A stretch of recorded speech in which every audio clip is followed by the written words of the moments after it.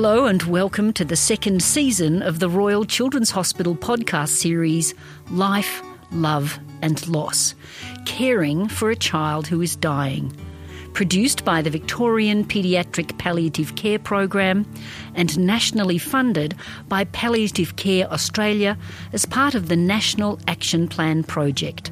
My name is Lena Kaniva. I'm a journalist and facilitator of this series. This is the second season of a further 6 episodes which will continue to focus on the experience of families whose children have died from a life-limiting condition. Family members bravely share the joys and sorrows of their experience with the hope that their voices can support, inform and better prepare other families who may need to face similar challenges. This is episode 6, Life After Loss, 10 years on. In this episode, we'll speak to a family who'll share their experience of grief and loss following the death of their child 10 years ago. They'll explore the ways their family has processed and adjusted over time and ways they continue to honour and remember their child. We'll hear each family member's experience of this loss, including the perspective of the child's sibling. Today with us we have Mum Angela, Dad Jerry and Big Sister Ella. Welcome to the show. Thanks for being here with us today. Natasha was diagnosed with bone cancer in 2010 and underwent extensive treatment and interventions. Sadly, Natasha, or Tash's condition, progressed, and 2 years following her diagnosis in September 2012, she died at home with her family at the age of 16 years and 9 months. Natasha's recent anniversary marked a decade, 10 years since her death. So having the whole family in here today, Angela, maybe start with you. Tell us about Tash and what she was like. Well, Tash had started life as a very shy and reserved child, and what happened for her with our travels, because we travelled a lot as a family and lived in different countries, but in that process it gave her a chance to reinvent herself, and she went from this child who wouldn't speak at assembly to someone who was running for vice president at the middle school council and winning that and really coming out of her shell. So by the time she was diagnosed, she was really a very confident young woman, well-travelled, highly articulate, and very interested in science. Right? She was going to solve the world's energy crisis. That's what she wanted to do. So, and she was also, I think, a real sweetheart for us in our family. You know, just always thoughtful, except when she had a spat with her sister. But generally, you know, a really thoughtful child, yeah. And we miss that. So, Jerry, Dad, you were the primary caregiver. What did you notice that there might be something wrong, and how did it all progress? Well, Tash complained about a pain in her knee, and I think like a lot of parents who have children around that age, you think it's just some kind of, growing pains, perhaps. So we never suspected, cancer at that stage, and it was a bit of a shock, obviously, when we... So we actually spent 3 years in Lagos, Nigeria, just before she was diagnosed. So she was diagnosed when we got home. Within 2 weeks of arriving back home, she was already starting treatment for cancer. So it happened very quickly and suddenly. And looking back, I think, it was difficult for us to look at that condition more closely. Africa is quite a remote location, not the best medical facilities. It's one of those things that we've dealt with is, could we have done more? Could we have, caught it earlier? It was hard to tell that, though, because she was actually very active. I mean, she played football, she was playing soccer, she was running all the time, and she could easily have just banged her knee somewhere. But was the medical advice reassuring that you couldn't have done more, that, surely that wasn't a guilt that you would have to carry? I think you're always going to have some regret. You always think, you always wonder. That process of denial or anger, I guess, those grieving processes that you will always look back and think, could you have done something different? I think we at this stage, we're at peace with that. And I think it was just something that we could not have anticipated, and it just was something that happened. And she was already a teenager, a young teenager. What was her reaction to finding this out? Well, she was kind of in shock initially. I think anyone would be, being told at the age of 14 that you have cancer. It's not exactly the first thing you want to hear, especially when you've moved back to a new country and you're starting in a new school and it's all fresh and different. I do remember talking to her about it and asking her what she was feeling, and she said, I don't know what to feel about it because it doesn't feel real at the moment. This was before she'd started treatment. But I think when she started treatment, it did really hit home for her how serious this was. Going through chemo and losing her hair especially was a massive impact on her. She was one of those people who took great pride in her hair. She had these amazing curls, and she used to get up really early in the morning before school so she could wash her hair and then let it dry on the back of the couch while she sat there and, kind of dozed before I would come up and tell her that we needed to leave. So I think that the physical changes that were brought on by the treatment were what really brought home to her that this is happening, it's real. I think like any teenager, you go through realising that life is quite fragile sometimes, and she was depressed about it for sure.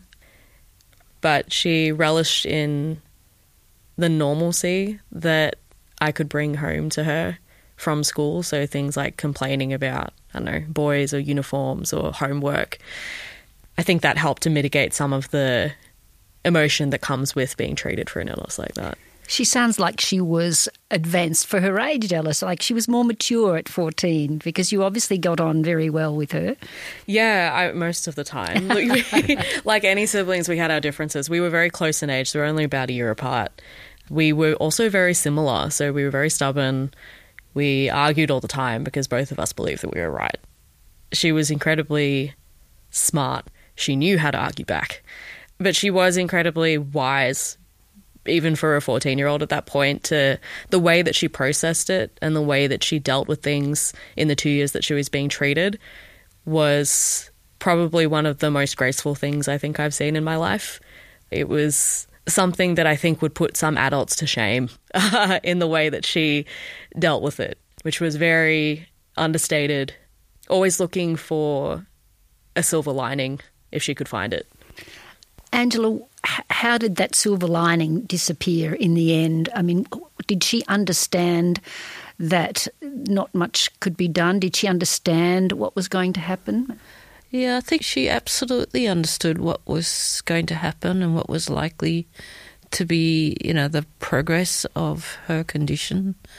We never made a secret of that with her. We always had the conversations with her. I think, I kind of look back on that time, and I think when the prognosis was that there was nothing else we could do, and really it was now just a matter of time. I think there was probably 3 weeks in there when I remember we were just all really quiet at home and really depressed, and the curtains were drawn and, not much was said. And then I think, without actually saying it, we kind of all got to the point of, well, this is a terrible way to be, and we need to be doing things and looking for something other than, what we want to hear. It's not going to happen. And I think that's when we started to find things to look forward to hope for. Tash was very aware of what was going on, and I think the palliative care service her doctor really helped with that, because she was able to speak one-on-one with her palliative care doctor. We were not there for those sessions necessarily. She was pretty articulate. She knew what she was talking about. And that's where it might be different from a much younger child. But, you know, she had questions and she needed to know, and she needed someone to talk to her quite openly about it. We also had a psychologist come in and see her at some of those points to help that process and help her process what was going on. So I think that made a huge difference. I mean, she knew, and, you know, we tried to make that available to her. But I think after that point, we then, as a family, started to focus on whatever we could do. And hope is just a strange thing, but when you're in the throes of the diagnosis and trying to get treatment, you hope to get home. Everyone hopes to get home, you know, out of the hospital, back into your own home. Everyone hopes for a cure and that you're going to put this all behind you in 3 months, 6 months, a year, just put it all behind you. But when you know that's not going to be behind you, you then you hope for other things. And for her, it was, you know, the big thing for her was managing pain. That was a promise we made her, that we would not let her be in pain. You know, I was quite prepared to do whatever it took to make sure she was comfortable. And she wanted to be at home, which was the other thing that we made sure we did, was to have her at home with her dog, with the family. You know, we regularly had 12 people in the house at afternoon tea time, right up to the time she passed. We had 12 people in our house getting ready for afternoon tea, making cups of tea in the kitchen and being in and out of her room. So I guess that's how we got there, and our friends rallied around. We found things to do. I mean, at one point she was talking to me about the things that she liked, and she was talking about books that she was reading, movies that were being made that she hadn't seen the next episode of. And suddenly she stopped herself and she actually said, "Wait, am I going to be here when that comes out?" She was talking about Christmas and how special Christmas was for our family. You know, Ella will be doing the tree, there'll be lots of food, you'll be in the kitchen. And then she stopped and said, "Well, will I be here at Christmas?" And how do you, you know, as a parent, how do you answer that kind of question? I just said, "Well, I don't know, but we don't have to wait for December to have Christmas." So we ended up organising Christmas in July, and 70 people in the house with a snow machine. No, snow machines going in the backyard, food everywhere, people setting up, you know, candy bars, and Tash doing lots of shopping online with Peters of Kensington. And Santa. We had Santa too. And we had Santa, yeah. So we had, and in that way, that actually, I think in reflection, gave us about 2 months when the whole family and all our friends were just busy and focused on something other than the prospect of what lay ahead. And it was a positive energy. We had a big party. We had an enormous party. So you started to make the memories right there. Yeah, yeah. Did Tash, Jerry, have different questions for you, do you think? Do you think she had different conversations with you? I spent a lot of time with her, of course, because I was looking after her, and Ella was at school, Angela was at work. So I spent a lot of time reading to her. But in all that time, especially from the time that she was palliative care started to take over and we got the worst diagnosis, she never complained. Only once I remember her saying, "Dad, why is this happening to me?" And I could not answer it, of course. I said, "I don't know. I wish this wasn't happening." But she never really, you know, she was never, she's not problematic, you know, she just kept a very calm demeanor, never really broke down. She lived a different kind of life from the rest of us. She was awake at night. So we were all asleep and she would be awake. I think one of the songs that she identified with was Sounds of Silence by Simon Garfunkel. And and whenever that's played, I can imagine her being late at night, thinking those thoughts. So she lived a slightly different time from us. And that time also I was reading a lot to her. She had a set of books she really loved called the Orban Newton series by Isabel Carmody.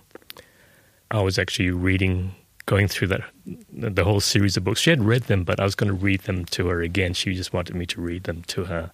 So that's what we spent time doing during her waking hours, or at least my waking hours. And then, Angela did something remarkable, which she can describe, I think, in reaching out to Isabel. The author? Yeah. So when this question about, will I be here, right, for the next book came out, the last book of that series hadn't come out. The last Tolkien movie, the Hobbit movie, hadn't come out. I ended up writing to a number of these authors and filmmakers and just off the internet, just writing to them and just saying, well, look, here's the scenario, here's the circumstance, and this is the question, and is there any way you could see a way to sharing with her what is there, and even though it's not publicly available yet, so that she gets that sense of closure on some of this. In particular, that book. She identified quite closely with the characters in that book. Yeah. And Isabel did come back to us and contact us, and she said that her team had actually pulled my note out of all her fan mail and said you might want to look at this, and she did. Victorian writer and much awarded children's writer, and she was in Vienna at the time, but she contacted me and said, look, I've never shared my manuscript with anyone before it's been published, so I'm not comfortable doing that, but I'm happy to read to her from it. So we ended up with these wonderful sessions where Isabel would call her and have this Skype session with her, and Tash would be in bed and Isabel would read to her from her new manuscript. And what was the name of this book? Did she even have a title for the new book? It was The Red Queen. The Red Queen. The Red Queen. It's the final part in the Orban Newton series. So. Yeah. So she started to read to her from it. And of course, she did that right till the end. And sometimes those sessions, Tash would get tired and then they would stop. But, it was a really generous thing for Isabel to do. And I think, we've stayed in touch since then. What was interesting was that after she'd done that, one of the questions that Tash had was really, well, what's my legacy? What's there for me? What am I leaving behind in the world when I go? Even at that age, a question of legacy. Isabel, in a sense, made some of that possible for her, because after that whole exchange, and I guess reading to Tash wasn't like reading to a young child, because she was, highly articulate herself, and so there would be a conversation going on about characters and how things develop, storyline and so on. And Isabel actually ended up writing a character called Tash into her book and changing her manuscript. So it actually delayed her book, but there's a dedication to Tash in that as a result. And Isabel said to me subsequently, she said, what you wouldn't have known at the time was that she had her own teenage daughter in the room, and she said for them it became a bit of a ritual as well, because she said it was her teenage daughter saying, it's time to read to Tash, you need to call and go.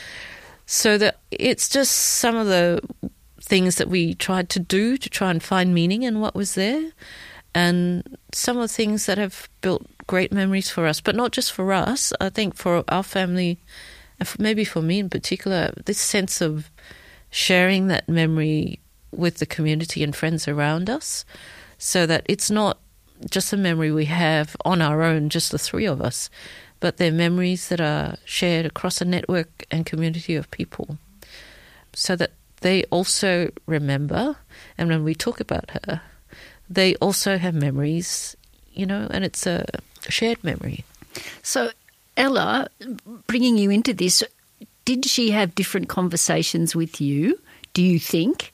And, she had school friends, you've got school friends. How did that community cope with her loss, or knowing she wouldn't survive? She and I did have very different conversations. We did talk about this idea of morality and the idea of death, and we did have a conversation about that, and it actually stemmed from Harry Potter.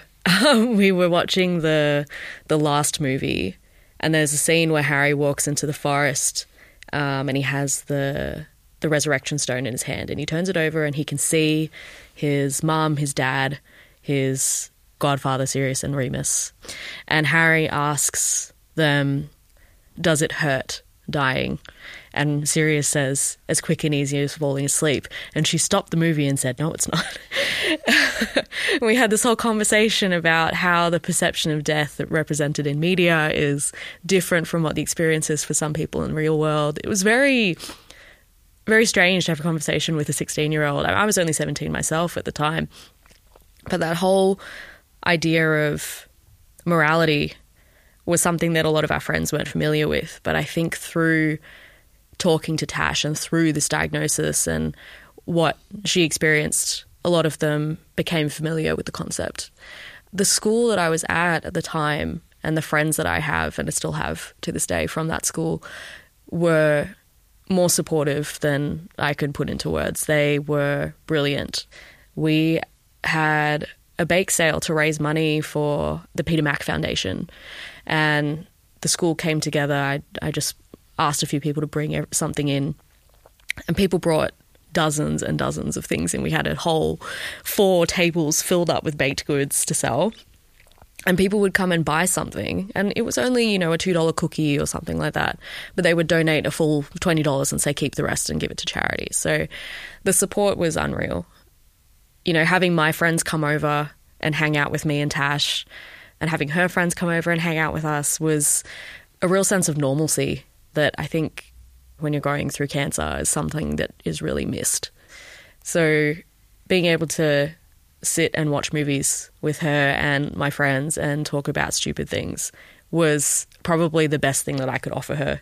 And she preferred that. She wanted me to talk about stupid things. I often felt like I felt a little bit bad sometimes because my issues felt so petty compared to what she was experiencing. But she said, I need to hear about them because it reminds me that there is life outside of this. There is other things happening in the universe that are still important, but don't have to do with my cancer and don't have to do with me or facing a terminal diagnosis. It's just, your boyfriend's been terrible today. That sounds like an awful time. Tell me about it.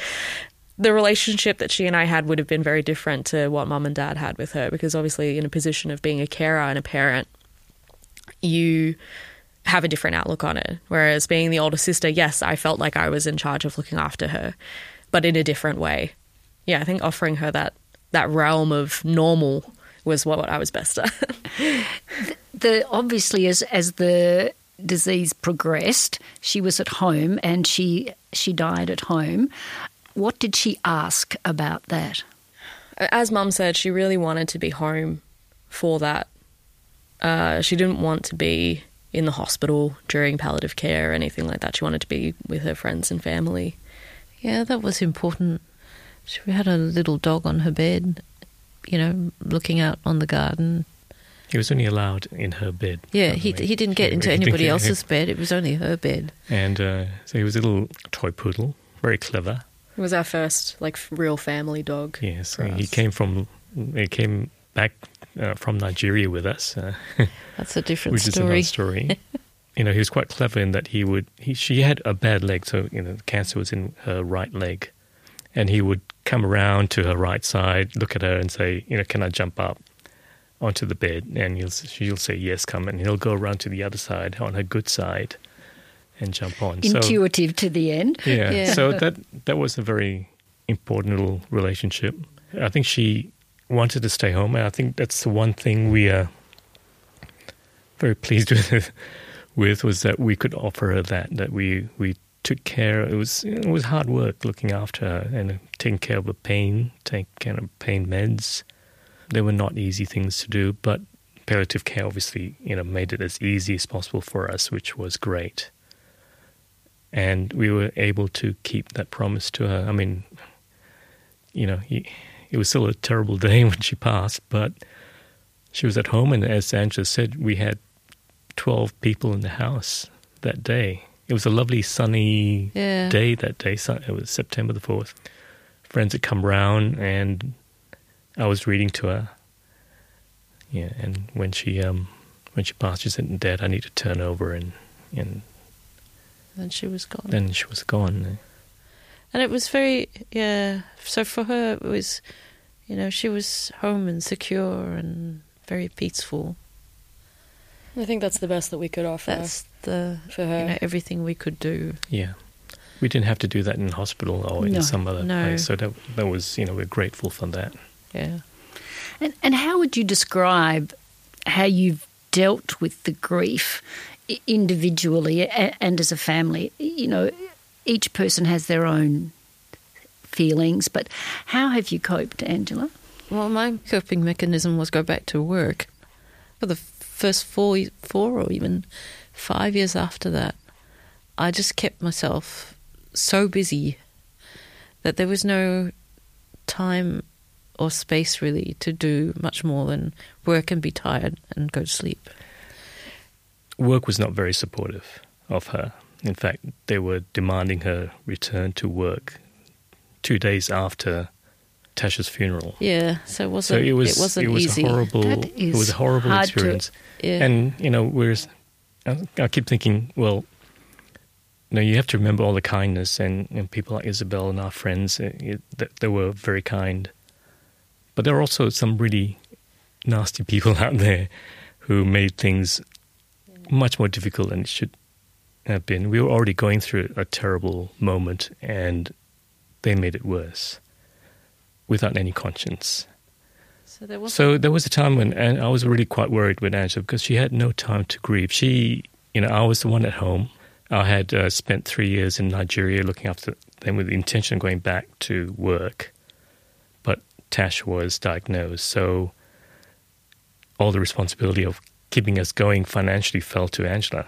And she was doing this and having to face this at work.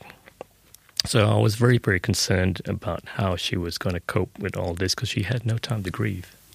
Yes, so the grieving was skewed a little bit for you, do you think? Yeah, I think so. I think one of the things I realised, and I think in reflection all three of us realised, is that the grief becomes overwhelming, especially when it's very new. And one of the things we've all had to learn to do is compartmentalise how we feel and how we think. Because if you didn't do that, you wouldn't be able to do anything else, quite frankly. Because of our circumstances, I needed to get back to work. I was being pressed to go back to work in quite a challenging way. We still had a mortgage to pay and costs and so on. So there's not much scope there, really, to do anything else. That was very much my coping mechanism, was to focus on what I was trying to do and achieve rather than the people who were there. But I think it was probably as much as 4 or 5 years on before I actually got to the point where I felt, there was one day when I got off the train from work and I sort of thought, actually, I've not felt this way, and I finally feel like I've got the time and space and things are settled enough. Because what people don't tell you is that something like this happens to one child and then you worry about the rest of your family afterwards. So I think we were all worrying about each other. So I was worrying about Ella. Ella went through a pretty tough time the 2 years after that, and there've been challenges for her. I worried about Jerry because he was probably, he out of all of us had put that personal life on hold to be with Tash. And, I don't know whether he's going to say it, but he has not been able to go back to work. And even to the point of someone saying to him, well, this gap in your resume, when women have that gap, they think they're on family duties. But when men have that gap, they think they've either been in prison or had some mental health issue. So there have been all of those challenges that you need to deal with on top of the grief. And we found it very difficult to continue to stay in the same house. We didn't have any happy memories in that house because we'd only ever been in that house when Tash was sick. So it wasn't a house where we had memories from her childhood or anything like that. We didn't have that. So I started travelling again for work. I think there was a real sense that we needed to get out of that space into a new space. So that was one of the things that we did. Otherwise, Jerry was rattling around the house with the dog on his own when Ella was at college, at university, and I was, going to work. Did it help moving for you, Jerry? Absolutely. I think I might have been the one that really needed that because not all the memories were there. The house is a bit too big for three of us. Yeah, so that was an important sort of move, just mentally, just to sort of help clear the mind a bit and try to focus on something else. What other coping mechanisms do you think you had? I'm not very good at actually seeking help. I think that's probably a very male thing. I think I should have. I was concerned, of course, for my two girls, my two remaining girls, and getting Angela out of that situation at work was important. And so we actually moved to Malaysia for 2.5 years. So that would be about 3 years after Tash passed. So in that time, probably more concerned with that and trying to get her into a good space, get Ella into a good space. She was at college. I'm still debating whether that was a good thing to send her to college straight after we lost Tash. Angela and I met in college, so we always had positive memories about that. And we wanted that for Ella as well. So going to Malaysia was actually quite a big move for the two of us. It became a very positive experience for us. We made some very good friends. And for the first time in a long time, we really allowed ourselves to be a bit happy, enjoy life. We had some really great friends. They took us out. We had a very social life over there. The only negative was that we had to leave Ella because she was still going through university, and she can probably describe how she felt about that. But for the two of us, it was important, and Ella appreciates why we had to do that. So seeking help, I was not very good at that. There were a challenge, just provide you the facility to come to and visit with other people who have been through the same thing. The only problem with that was that it was at the hospital, and I really didn't want to come back to the hospital again. Not at that stage, maybe in 2 or 3 years. But, time just moved on. By the time we got back from Malaysia, we moved house again. We found another house. Ella wanted a dog, so we lost the Emmett, which... that was hard for Jerry. About a year or so after we lost Tash, our little dog developed lymphoma. And the dog, Jerry ended up having to take the dog to chemotherapy as well. Chemo as well. Goodness. So that was pretty hard. So we lost him after 6 years, which is, I'd say it was just Tash saying, "I want my dog," and the dog, and so it's very much connected. Very much her dog. We have a new dog called Sirius, which is very much Ella's dog. So we created that space again. I think that's been important, coming back from Malaysia and creating a new life for us. And Angela left that organization that she was working with, those people that were there. So that was a nice clean break, and she could reestablish her career because she's very focused on her work. It's very important to her, and to be able to do that, clear of all those. Stresses of the time and the people that were involved. I mean, unresolved anger issues. I think that's males carry that with us. It still makes me very angry that the way she was treated. It's just lessened over the years. I think we were able to do it in a more extreme sense. Really step away from what we had been living during her illness. Partly because I've just had a career that's taken us to different parts of the world.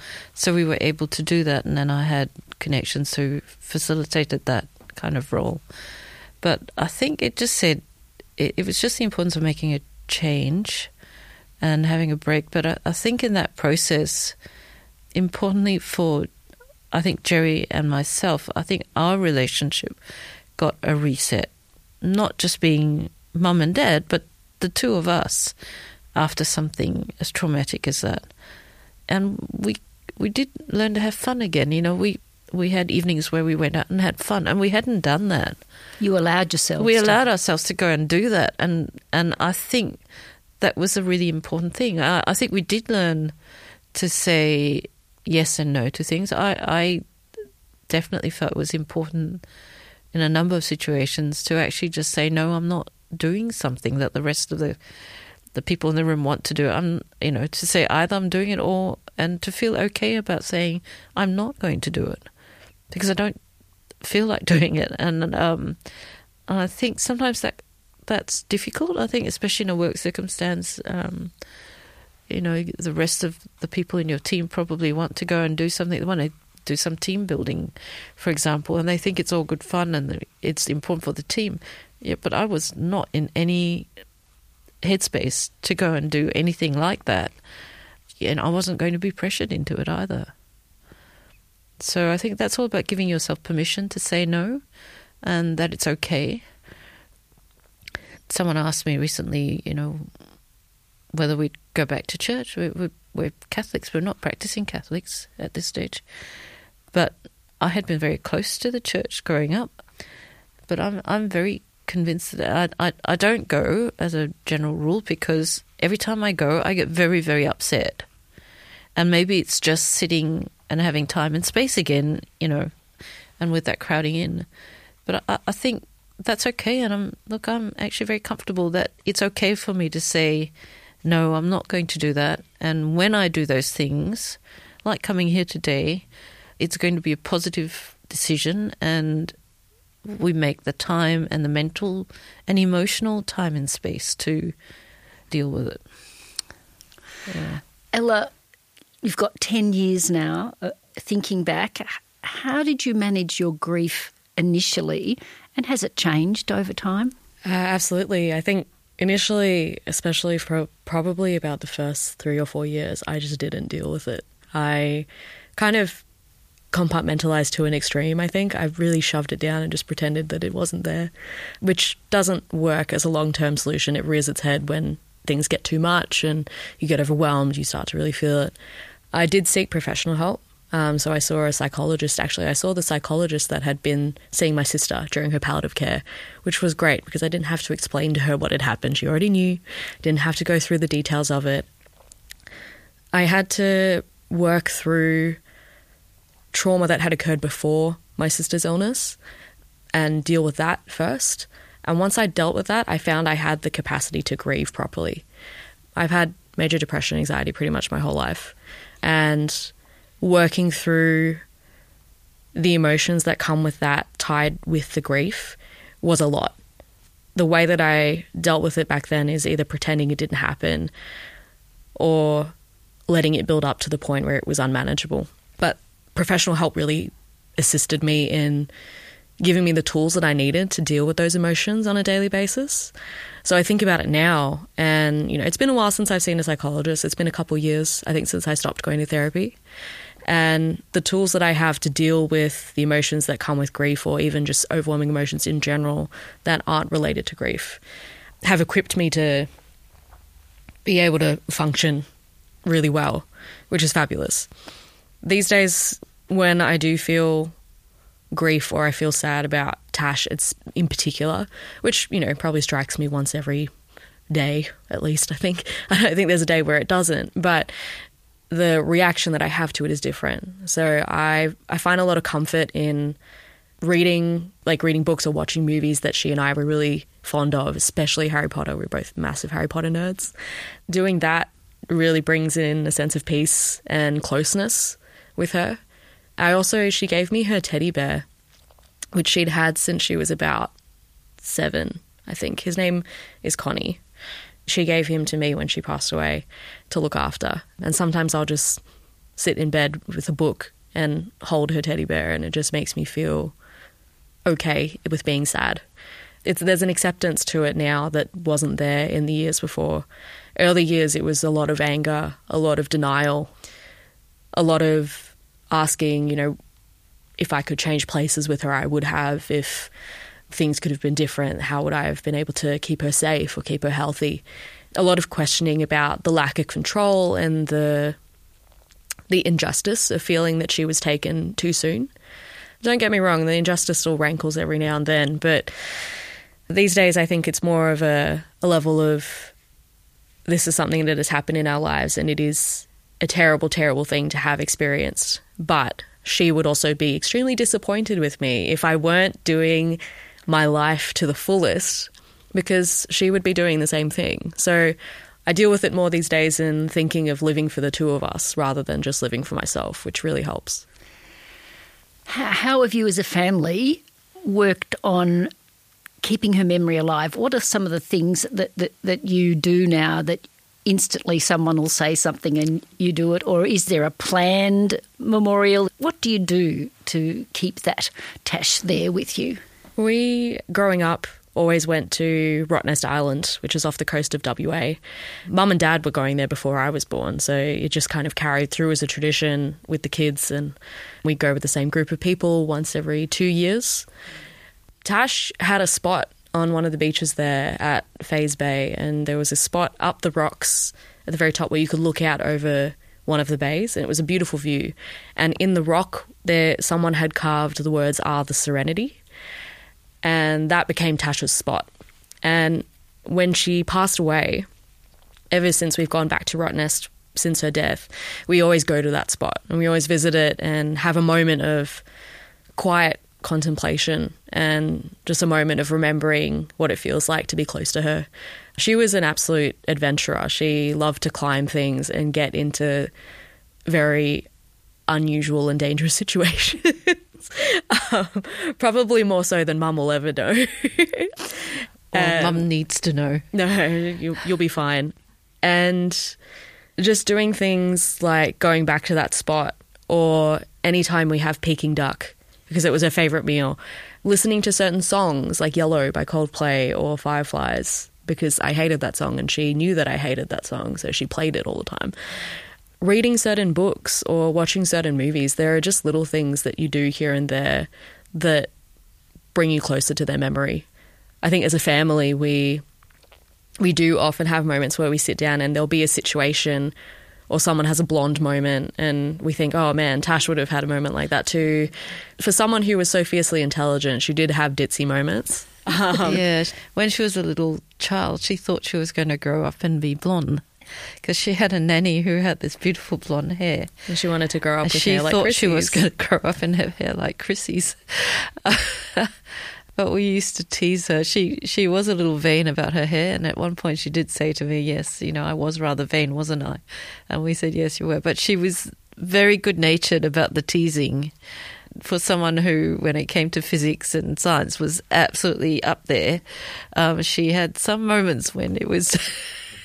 But she was a big gourmet, actually. We talked at one point, one night we sat and talked about what she might be able to do, bearing in mind that she'd had extensive surgery and it was very disabling for her. She would have had trouble walking for the rest of her life and probably would have needed a wheelchair for most of it.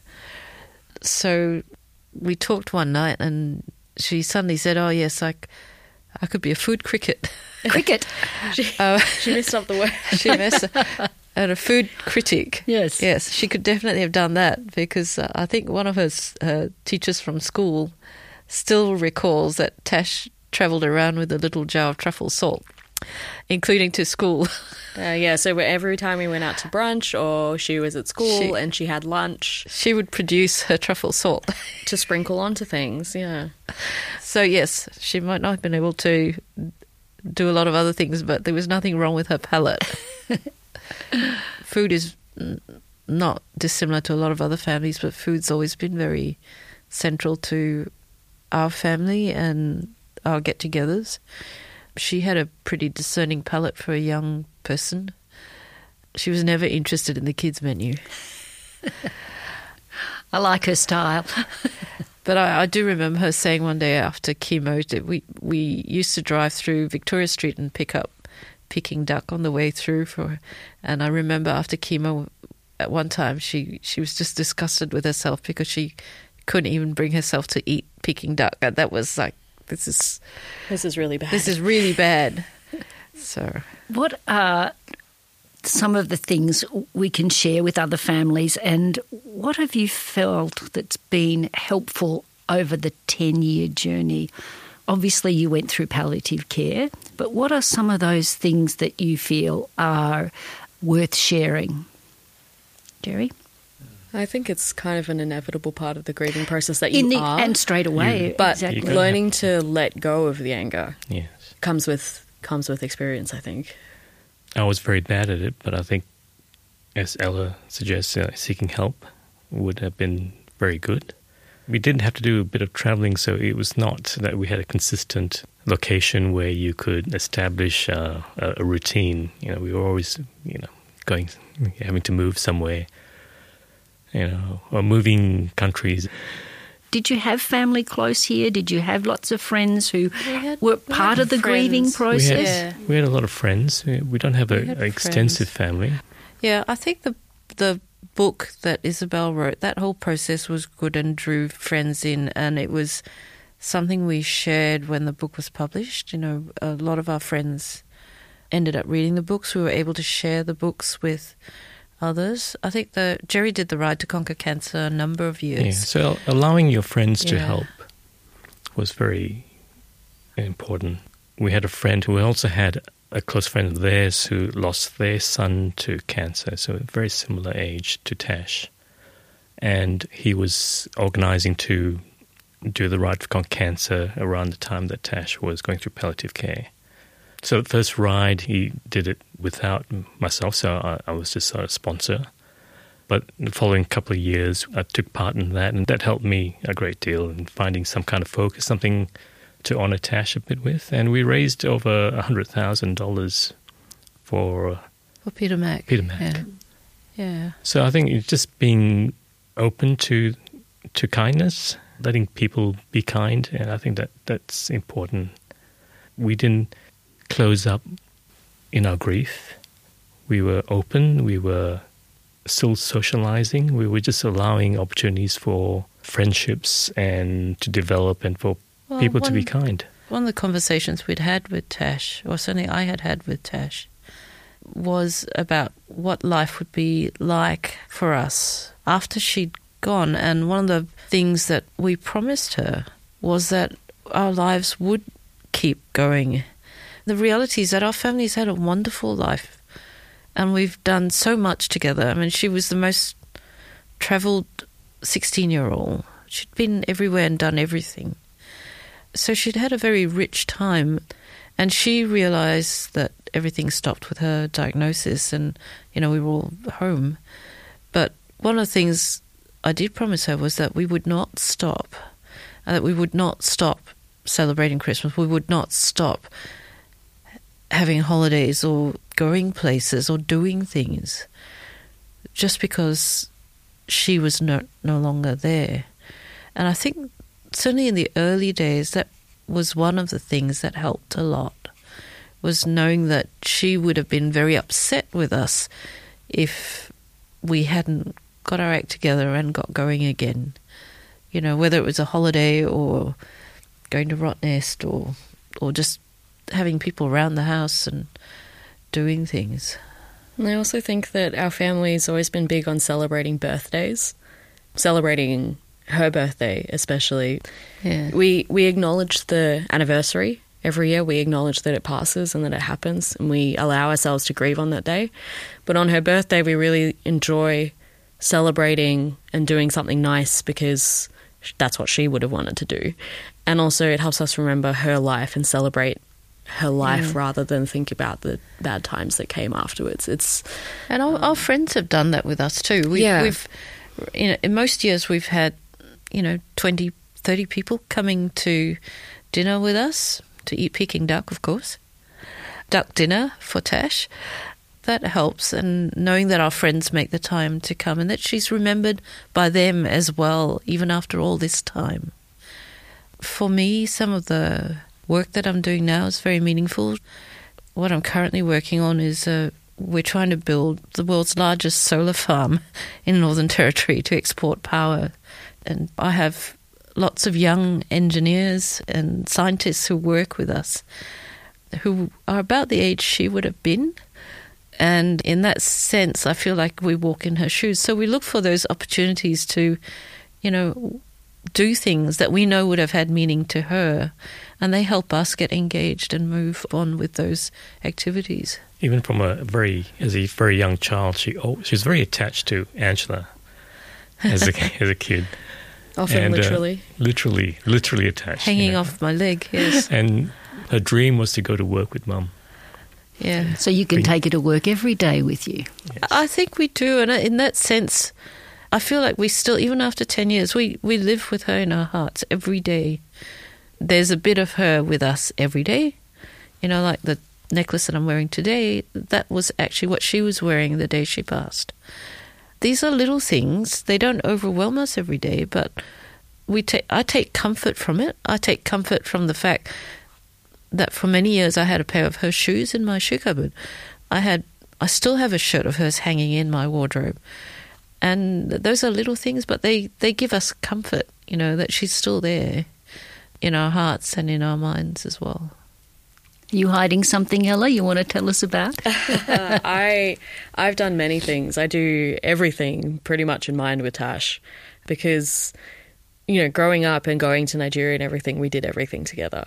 Venturing out into the big world and going to Nigeria, be it walking around London by ourselves or walking around Spain by ourselves or getting into all sorts of mischief that Mum and Dad will never know about. All of those things I still do with her in mind. The necklace I'm wearing is her handprint. I have tattoos that I've gotten in honour of her, much to Mum's chagrin. I hope it's not a Peking duck. No, I have roses for her. She loved to draw roses, so I have roses. And for other families, it's just a matter of carrying them with you in the little things that you do, and you can find meaning in the smallest of things, and that helps because you feel like you're doing them an honour by having that meaning. And I think the other thing, having been down, the 10-year road, is that there's no time when that needs to stop. And I think sometimes people who haven't been in these positions think, oh, well, it's been a year, it's been 2 years, it's now 5 years, well, surely that's long enough. I don't think there's that sense of time. Time just changes when you're trying to deal with something like this. It's just, Yes, perhaps your grief has changed into something else, but it's still there. It's still there. And I don't think it'll ever go away. And so I think people shouldn't allow other people to suggest that there's a right time or a right way, or probably just having that confidence in yourself and what you know is right is probably the way to go. No one can tell you what the right answer is, and if the right answer for you is to keep something in your cupboard for the rest of your life, I mean, that's absolutely fine. Jerry, you agree with that? Absolutely. Don't have too many expectations of other people. They won't understand what you're going through. And, it keeps us very close as a family because the three of us understand what we've been through and always will. So be a bit forgiving if your friends tend to forget some things. Our friends are greatly supportive, but, naturally they're not going to understand what we've been through. I remember, I think it was Nick Cave was talking about when he lost some of his kids and saying, the worst thing people say to him is, we can't even imagine what you're going through. Well, really, actually, every parent understands what you're going through, but we've actually gone through it. And it puts us in a different space. So try to find what helps you get through. For each of us has been different. There's a different path. Also, we're thinking about the 5 stages of grief or so, and thinking it's not sequential. You go through all that. Probably after 10 years, denial's probably diminished a lot. We can't deny what's happened, but you still go through those those things, depression, anger, acceptance, to varying degrees over the last 10 years, and probably, we'll continue to do that. Well, I just want to thank you all for telling us Tasha's story. I think she's right here with us. I can feel the vibe here, and that your grief has stayed with you, but it has developed, and I'm hoping many people who listen to this will hear what you're saying and agree that it doesn't stop. There's no time frame for it. It just perhaps changes. So thank you so much for being part of the podcast. No, thank you for having us. Yeah, thank you for having us. You've been listening to the second season of the Royal Children's Hospital podcast series, Life, Love and Loss, caring for a child who is dying. The Royal Children's Hospital, together with the Victorian Paediatric Palliative Care Program and Palliative Care Australia, would like to thank the parents who've generously taken part in this series. You can search all the episodes online at rch.org.au/podcasts. I'm Lena Kaniva. Thanks for listening.